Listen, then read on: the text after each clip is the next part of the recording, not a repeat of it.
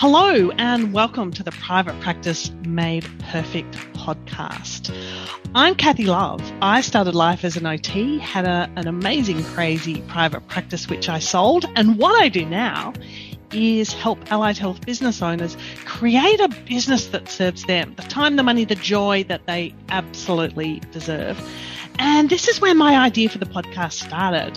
What I want to do is to capture how hard allied health business owners in Australia work to achieve their dreams, to support their teams, to create amazing outcomes for their clients. So sit back, beverage of choice, drive safely, walk carefully, however you're listening in, and I hope you absolutely enjoy.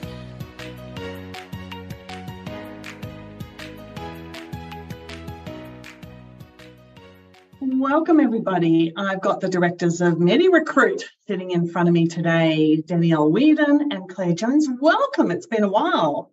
Thanks, Kathy. Thanks for having us on. Yes, thank you for having us on. It has been a while. And so we are in this kind of post-COVID world, hey? So the situation across Australia, well, across the globe is a little different from when we last kind of spoke. I'd love to hear from you what you've been up to in this last 12 months. Yeah, so for your listeners out there who don't know who we are, we're a specialist allied health recruitment agency run by myself and Danielle. I'm an OT by background and Danielle's a physio by background. And we've been working in recruitment since 2001, so quite some time now. Mm-hmm. We recruit across Australia, New Zealand and the UK. And it's fair to say that we've never seen a tougher time in recruitment as we're seeing now. Post-COVID, post-introduction of the NDIS, our ageing population, there are so many factors impacting recruitment into allied health at the moment. And Aussie therapists are starting to head back to the UK to do their 2 or 3 year working holidays now as well. So that's also not helping the market here at the moment. And aligning that, Danielle, is from some of the members that we work with, clinicians are requesting 6 and 8 weeks of leave to do Europe or wherever, and then coming back, or maybe even not coming back. So there's sort of requests for extended leave. Yeah, that's interesting you should say that, Kathy, because I've been speaking to a few therapists recently who are heading to the UK for a holiday with a view to staying if they like it. So they're actually getting their registration, UK registration with HCPC ready to press send, heading over to suss it out and making that decision while they're over there whether or not they'll stay. You think they'll stay? I know what I'd do. I know what I'd do too. Give me my time again. Kind of answers that. So maybe tell us, maybe share a little bit about the companies that you work with and a little bit about the recruitment process as well. Then we'll get into some of the trends that we're kind of seeing. Over to me.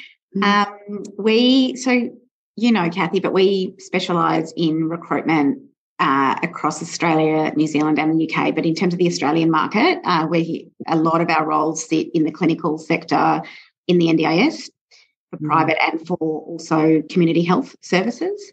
There's a heap of work for OTs and speech therapists especially, but also physiotherapists and EPs.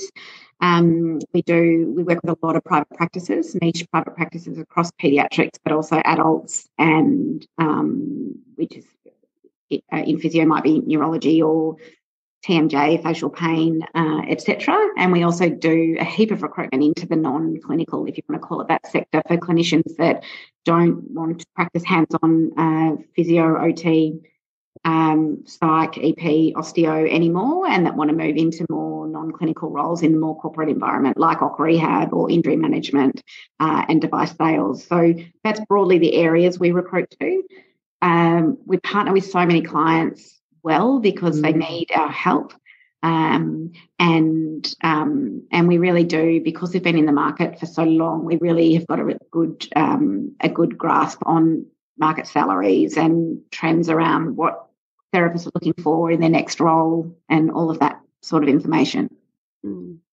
And I'll also add there that Danielle's a physio background and I'm an OT by background, but our staff also have backgrounds in health or backgrounds in education. Mm. So it just gives us that understanding, that deeper understanding of what our clients need and what the role entails. I'm curious, you may not be able to answer this, but what's your most popular request? From clients or from... Yeah, from clients. The unicorn. The unicorn. How long is it going to take me to find a senior OT or senior speech pathologist? Yeah. Yeah. That's often the question which we can't answer straight away. We'll help. We'll do as much as we can. But, it is a tough market. They are out there though. Yeah. I think that is about the maturing that we're seeing in private practice, and so many practices are looking for those team leaders and looking for that leadership level, either to strengthen and expand what they've got or to bring it in kind of for the first time. And so those more senior clinicians with leadership potential are potentially the unicorns. Where do you think they are? I mean, just looking at OT and speech, there are significant rates of attrition from the profession, and I think we can confidently say that they're female-dominant professions, and a lot of people do take breaks for family reasons. And I think it's twofold. So we have that, but then the introduction of the NDIS created so many more roles for allied health in general. And the question is, were we prepared for that influx of opportunities into the allied health market? Were we training enough therapists sort of, 5 to 10 years before the introduction of the NDIS that would allow, enough senior staff to across the board, across aged care, across the NDIS, across OC rehab, across hospital roles, across, and I think the answer to that is no. So there's not enough, but I do think that we also have a little bit of an issue with an untapped market. So the people that have left the profession, we need to look at their capacity to return to the workforce, and what is that? So are people not returning to the workforce because they can't come back in a full-time capacity? Could they come back in a 2-day role or a 3-day role, working flexible hours? And I think once we analyse that and look at then what type of work is going to suit them best. So is it a billing role, or is it purely a team management role or a professional development role? I think that we can pull people back into the workforce. And I would also say that we're seeing some senior clinicians moving out of the hospital-based public health sector into the private community sector for the autonomy and for the flexible nature of working, being able to work from home if you need, and that sort of thing. Plus, a lot of the private NDIS providers are able to pay really well at the moment in terms of incentives and salaries. So we are seeing a shift of senior therapists out of the hospital-based environment. Yeah. With those more senior clinicians in mind, what else do you think business owners need to be thinking about to attract those unicorns? Because everybody's offering flexible workplace, doing air quotes, everybody's offering this, that and the other, but what is really going to get a business head and shoulders above the others to maybe attract those seniors back? I think it's about asking people what they want and assessing it on an individual need, because offering one thing for one person, like you can offer working from home and, flexible working arrangements, but maybe somebody who's returning to the workforce isn't feeling so confident about returning to the workforce and wants your mentorship for 6 months to transition into a role. And that's the sort of thing that you can only assess by actually talking to someone. So it's attracting someone to getting your roles out there to the point where, people will come to you and have that conversation. And maybe it's about advertising that we're interested to talk to you about what you need in your next role. Yeah. And also the practices that are they still struggle with recruitment, but they're doing it relatively well, are the practices that are promoting their skill sets and what they've got to offer future clinicians, and networking, which traditionally I don't think health, people that go into health go into it to help people, not to self-promote. So I think promoting, if you're a clinic owner, promoting your experience and skill set and what you can offer staff at whatever level is really important. Sometimes I hear from business owners that they're not comfortable about promoting themselves, and that you kind of hear all of the things. And what I often kind of suggest is, well, maybe it's not promoting you; it's promoting what the business will provide, and perhaps getting back out of the way a little bit and putting the business forward as being able to create bespoke packages around, in this case, the senior clinicians. Is that kind of, helps, I think. Yeah, absolutely. It is interesting, isn't it? As a huge generalisation, I find that OTs and speechies in particular are not great at self-promotion. The other thing I find is that practices and organisations are desperate for staff because they've got huge waiting lists, and they want to help those people, those children, their families, as much as they possibly can. So if you look at self-promotion, it's not really about your ego. It's about actually attracting people to your business that's then going to in turn actually benefit a whole lot of people out in our community that desperately need our services. So maybe if you think of it like that, maybe it makes a little bit more, it makes it easier to get out there and promote yourself and advertise your skill set to make your business attractive. And also senior and junior, but if you think about junior therapists, early career therapists as well, like they're a different generation to where we're at in terms of where you need to promote your business on social media platforms and the rest of it. So I do think in terms of broader marketing, it's important to do that, even though health is not normally comfortable with that. Yeah. Hopefully it's something that's coming to an end soon with a new generation, Kathy. Hopefully we're breeding very, very confident, very, very confident therapists. Yeah. What have you noticed about the 2023 graduate cohort? Are they finding jobs? Are they happy? Are they changing? What are they up to? Yeah, I would say it's probably too early to tell. They've definitely found jobs.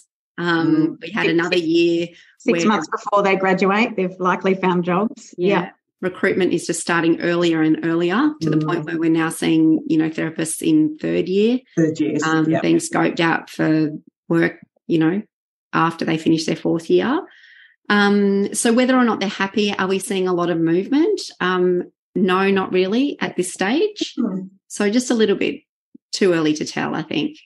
Yeah, I would say that I would say in last year's grad cohort and this year's, which are not graduated yet unless they're master's grads, they are very much looking at grad roles that can offer supervision and support in their grad years. I would say that, and that's a lot of what we do talking to graduates is say, don't follow the money in your grad year, follow the support and supervision so that you get a good grounding in your early first year or two of working, because there is a lot of money being thrown at graduates, but they're also not often, but occasionally not supported well enough to work confidently and competently in a grad role. Yeah. What extent do graduates use recruitment services like yours? They come to us for really two reasons. One, of course, is to scope out a number of different opportunities from somebody who's independent.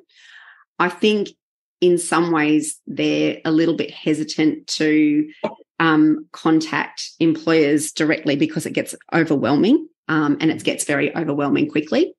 But the other thing they come to us for is career advice, to look at. We're having more and more conversations about the career pathway and not so much the first job or the next job, but what are my options? And including, if I was wanting to go over to the UK to work, when would I do that in my career? And is it going to impact my chances of getting a job when I come home? Am I going to de-skill working in the UK? So I feel as though therapists are actually thinking more along about career pathways now and not just the next job. Yeah, I would agree. And also we offer, the first season of Allied Health Podcast is focused on grads as well, in terms of advice around CVs and cover letters and interviewing and advice around interviewing. But grads often come to us. We work with a lot of universities presenting to their fourth years, and they come to us for free resources like CVs, cover letters, all of that sort of thing as well. Must be daunting for graduates to get out there into the market and to know how to show up and how to write up and how to prepare. And I have no clue what the universities help them with, but it possibly isn't enough for the volume of choice that they have. Yeah. What we're seeing, Kathy, is that what they're really struggling with is the end stage of the recruitment process, because they're getting a number of job offers, and they're getting a number of job offers. They're going through multiple recruitment processes, and they're getting a number of job offers. And then they're in this position where they're going to have to say no to, in most cases, more than one, company or organisation, and that's the part that they have difficulty with. Yeah, and that's a really important thing to get right, because the world of allied health is small. The world of OT is even smaller, and speech, and you never know when someone's going to show up later on in your career. So we offer a lot of advice around and a lot of assistance to manage that process, and to say, just because you're declining a job offer, you're not being offensive, but this is how you do it to keep doors open, bridges unburnt. And that role may be right for you in 3 or 4 years' time. So keep in touch, keep connected, and declining a job managed well can really open up doors in the future. So yeah, and also not that we are seeing grads being offered roles that then they have only got 24 hours to to accept or not. And I don't think any good employer would be forcing that on anyone. They want the person to accept their role because they want a therapist that wants to work for them. But we are hearing from grads that they're feeling under pressure on that front as well. So they're conversations that we can easily have as an independent party to it, and how to manage those situations as well. Gosh, that's tough. Gosh, I wanted one job and I got the one I wanted. I didn't have a big plan. I'm sure I was exactly the same. And I didn't really think too much about it either. It sounded like a good job, so I took it. No, and I might have had a really big night the night before my interview, just saying. But Kathy, Claire and I often talk about this. 6 years ago, we were talking to grad OTs that were a year out of graduation, that were still working in retail roles because they couldn't secure a grad OT role. And that's not that long ago in terms of, a uni degree is 4 years here. So the market really has shifted so much for these grad therapists. I think it's a good thing, though. Amazing to have options. It's just about how you manage the process when you've got multiple options. Yeah. Pretty steep process to manage as you're emerging from a student to a early professional. Definitely. Yeah. The early career, or the graduate early career, well, let's just go graduate. So the graduate clinicians heading over to Europe, heading over to the UK for their first job. Are they heading over for their first job, Kathy? Yeah, given that they haven't been able to travel too much in the last. So we've got a lot of therapists that are really eager to go. So our advice is get at least 12 months of experience in Australia before you go. Really? Okay. Absolutely. Why? Why is that?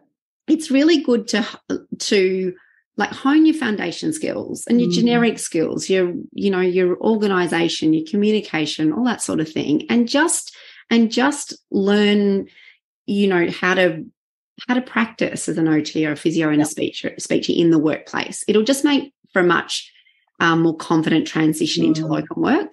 The important thing to remember is that working in locum work in the UK, you can get really dropped in the deep end. You're there to fill a gap.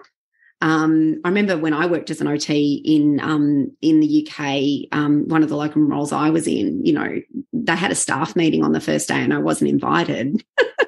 It's really put out. Well, of course I wasn't invited. They weren't going to pay me £25 to sit in their staff meeting. I had ADLs to do. So that's why we say stay for at least 12 months. It also takes 6 months to get registered. So, and you can't start the registration process really until you've graduated and you've got your, degree certificate and whatnot. So stay for 12 months, get registered, and then head over there with some confidence about what you're doing. Running a business isn't just about setting up shop and becoming complacent. It's about showing up for ourselves and our clients with a commitment to continuous improvement. We have to be honest with ourselves about where we're at and where we're going. That means identifying strengths and weaknesses so we can improve. After all, if we're remaining stagnant, how can we scale and build the business and life of our dreams? That's where the NACAR Consulting Allied Health Biz Quiz comes in. We're not talking horoscopes and pulse-hope here. This questionnaire is the perfect starting point for you to begin identifying your strengths, needs, and blind spots as an allied health business owner. The process is simple. Answer the 14 questions and we'll send you a personalised report that includes actionable steps for you to start taking your business to the next level. Ready to take your business into your own hands? Take the NACAR Consulting Allied Health Biz Quiz today. Dropping in the deep end is bringing a bit of a flashback. I had a wonderful job here in Melbourne with a client list of 25. And my first job in community health in the UK, I had just over 200 clients. Like, what do you do with the other kind of 190? Like, absolutely. And who do you see first? How do you organise that list? I could pretty much just pick a card and start there. Yeah, and you're working in a different health system. Yep. There's so many little things that make it a little more stressful than working in Australia. For a start, you pick up and you go over there and you'll be in the opposite season. So if you leave in summer over here and you arrive in the depths of winter. And that's a shock. I know that sounds ridiculous, but that's a shock to the system in itself. And it's real winter. It's, the sun doesn't really come up over there in, December, January, February. So there's so many things to contend with. Yeah. And then what about, so we're aware that there's increasing numbers of clinicians heading over to the UK in this instance or anywhere else. What about the reverse? What about the clinicians coming to Australia now that they can? Yeah. So we've got two things happening now. We're starting to see our first wave of clinicians that went over to the UK as soon as borders open. We're starting to see them expressing interest in coming back for early next year. And they are terrific therapists to grab. Our ones that have gone over and locumed in the UK, I often get the question, will I develop my clinical skills over there? Well, I say yes. But you also just personally, you really grow doing something like traveling abroad and, working and holidaying and traveling and whatnot. So they're great therapists to grab. I also find they've got a therapist coming back from the UK as a generalisation again, but they've largely got a really good idea of what they want to do when they come back and what area they want to specialise in if they're going to specialise. Now, the other part to that is we've got English therapists, South African therapists, Irish, wanting to come to Australia to work. And, again, it's a great market to explore. If they need sponsorship, it can be more, it's definitely more costly. And I would say it's just higher risk recruitment. So bringing someone out to start in a permanent role on sponsorship, you've got a lot riding on the fact that, are they going to settle into Australia? Are they going to enjoy the job? You've interviewed them via video link, but are they going to be a good fit for the team? So it's just a higher level, there's just more risk involved. there's always the option to pick up therapists that are here on a working holiday that are looking to stay and need sponsorship. If you're going to look at making that investment, that at least gives you a chance to sort of try before you buy. And, you know, you can get a really good feel for, are they a good fit for the team? You know, what are their clinical skills like? How do they perform in the role before you make that decision to invest in sponsorship? Yeah, and anecdotally, we've heard from some clients that have recruited South African therapists and have been really happy with the level of performance, the clinical skill set, and the hardworking nature of it. So their skill sets are there and ready to go. It's just about attracting them. Hopefully they're already in Australia and you can meet with them. But, yeah, we're hearing that as well. Yeah. How time-consuming and complicated is the process of sponsorship? Yeah. So we have our own podcast series, Allied Health Podcast. Season 2, episode 1, we interviewed Justin Wilson, who is a migration agent from Callum Wilson and Co. And Justin outlines the process of sponsoring a therapist to work in Australia and the cost to do so. So it is quite involved. There are a number of steps, but he does a really good job at outlining everything that's involved in that episode of Allied Health Podcast. We would definitely reference that. I haven't listened to that one, so I'll take a bit of a listen up. Sometimes I'm sort of struck by how allied health business owners potentially underestimate the time and the cost and the risk. And they may sort of feel that they've tried all avenues here and really this is the only solution. I get a little alarmed on that because there's always going to be more than one solution. So it's a lot of eggs to put in one basket, high-risk basket. Yeah, it is. I think one thing I will say, though, when you find the right person, I think the process seems less daunting. So if you were to go down that path of considering sponsoring an overseas trained therapist, I would say run an interview process first.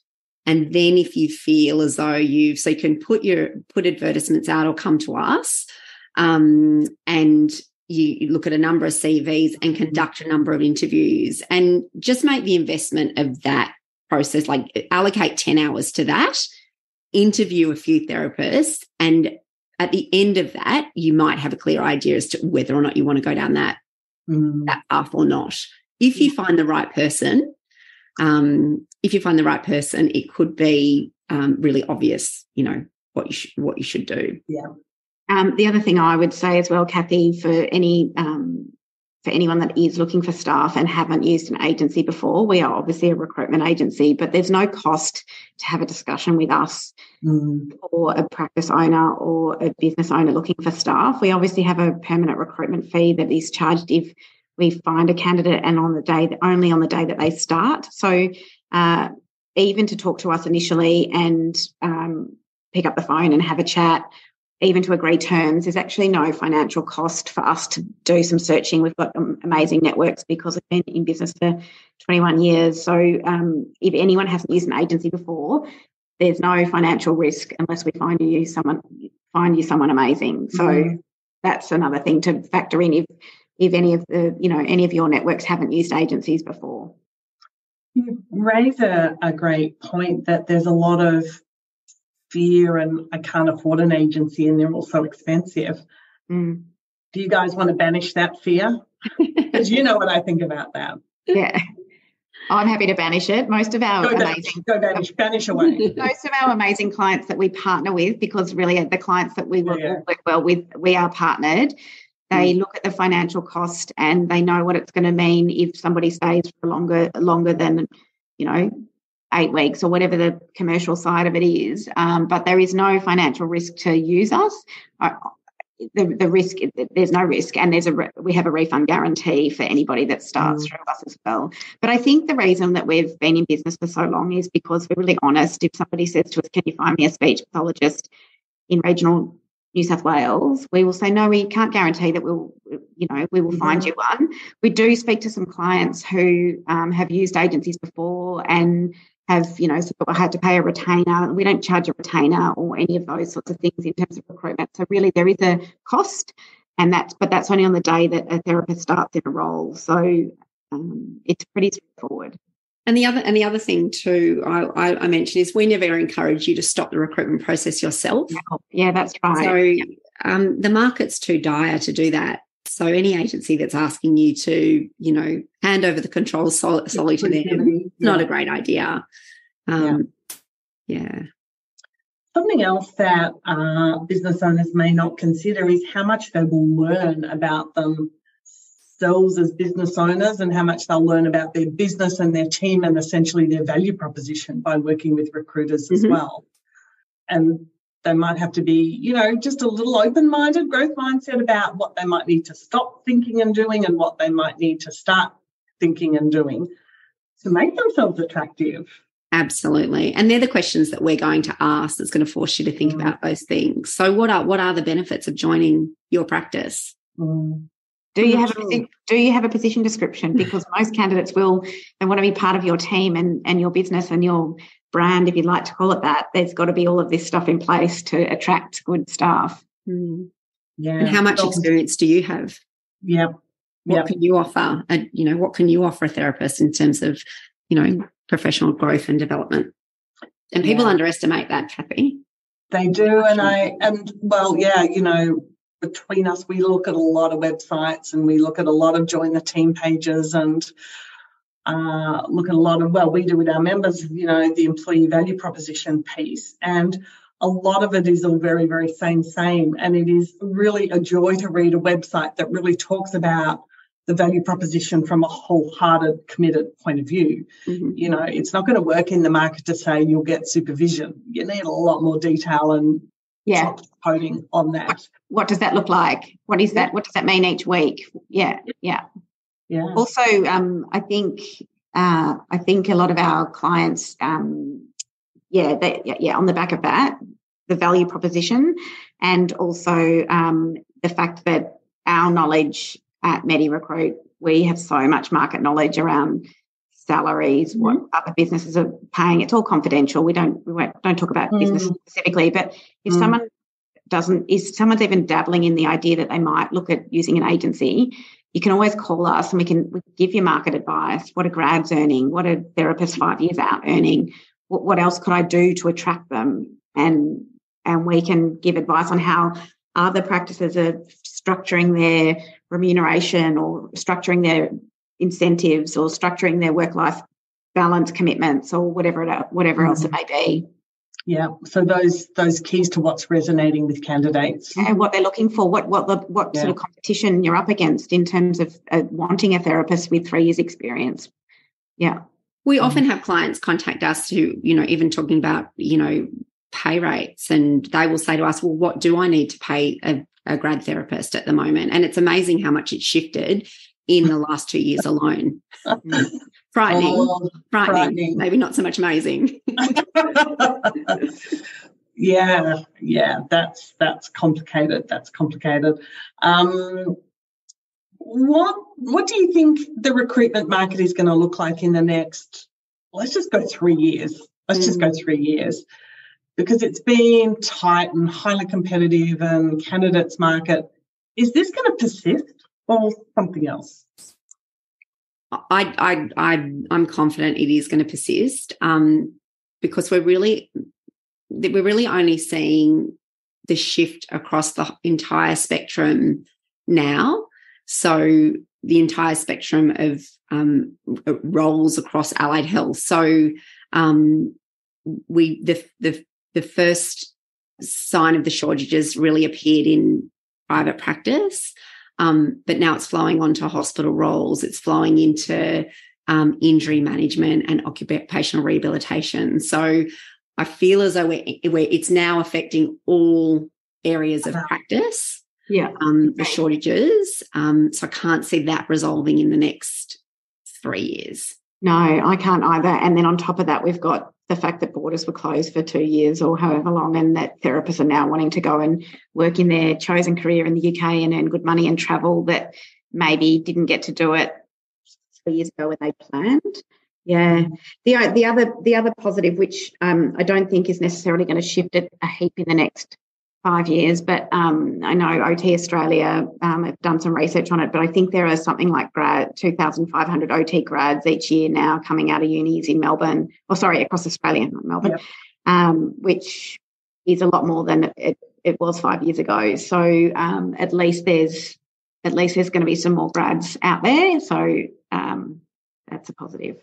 But we've got to get those grads excited about working in potentially an NDIS-funded environment, potentially interested in working in a government environment. And, you sort of mentioned about going for the structured programs and the mentoring and the support rather than chasing the big dollars. There are some great, saying that though, there are also some great community private organisations that have got amazing grad programs going on as well, and really supportive, really with tech in terms of, even though the roles are fairly autonomous, really super supportive in virtual clinical support at their fingertips. So, that is also out there. Yeah. Got a couple of minutes left. I'll give each of you the chance to kind of leave a bit of a message for consideration. Claire, you're good at that. First? You're good at that, Claire. You go for it. Claire, you're good at that. You go first. Just Claire cringing and... No, I think the message is for smaller private practices who are finding recruitment difficult at the moment, just don't underestimate what you have in yourself and what you have in your team, whether it be small. I know almighty. Yeah, and I think also, there is the obvious we've just talked about structured graduate programs. But I know me personally as a graduate, I just loved shadowing, and that's how I learnt. That's where I did my best learning. So yes, it's important to have, a structured program, but that program might be you'll spend an hour with me each day in on a session, for the first 6 weeks, and then we'll do it ongoing, depending on what you need, or we'll do it 3 times a week. Or so just think outside the box in terms of, what you have available and what you can offer, because that is something that's just so valuable to our graduate and early career therapists, is actually sitting in on sessions. And there's so much autonomous working at the moment that if you can offer the opportunity to, have junior therapists work side by side with you, that it's very, very attractive. Yeah. My messaging. Yeah. I'm a big fan of co-working. Yeah. And I think my messaging would also be networking. Allied health professionals traditionally haven't been great at networking, which goes hand in hand with not self-promotion and marketing and that side of things. But I think networking all the time, and also always recruiting, even if you don't feel like you've got a role at the moment. I feel like the networking and recruiting in advance can only buffer you if somebody does resign or whatever else it may be. But I feel like networking is part of that, because the minute you need somebody, you've got a network of therapists who all talk. And as I said before, and as you know, Kathy, it's a really small allied health world. So I think networking and always recruiting is my tip. Yep. Absolutely. Building relationships, and you never know who's going to cross your path next, or who you might need next, or who may need you in different ways as well. And I think it's a habit that totally stalled over 2021 and probably half of 2022. Understandable, but getting the shoes on and the lip gloss and whatever. And getting back out there. And I think also we've made it a little bit difficult for ourselves that there are quite limited opportunities for networking as well. Where so many business owners find themselves in clinical conferences and clinical workshops, and the conversation is very clinical, creating those environments for business conversations. Still don't think we're there yet. Yeah, absolutely. Thank you, one and all. Thank you, Danielle. Thank you, Claire. Thanks, Kathy. It's really good to chat to you again. Yeah. Always good to catch up, Kathy. All righty, we'll see you guys soon. See ya. Thank you so much for listening to this episode. For the show notes and other resources, our webinar replays, they're all available over on naker.com.au. And if you're loving what you're listening to, please subscribe. We don't want you to miss out on a single thing. And if you want others to get the same benefit that you've had from listening into these episodes, please share this episode and any of the others forward to any of your other allied health business colleagues. And we are totally here for you. Don't forget for a moment that you can jump on in and book that power call, and we can see how we can help you get the best of business done. Looking forward to seeing you there.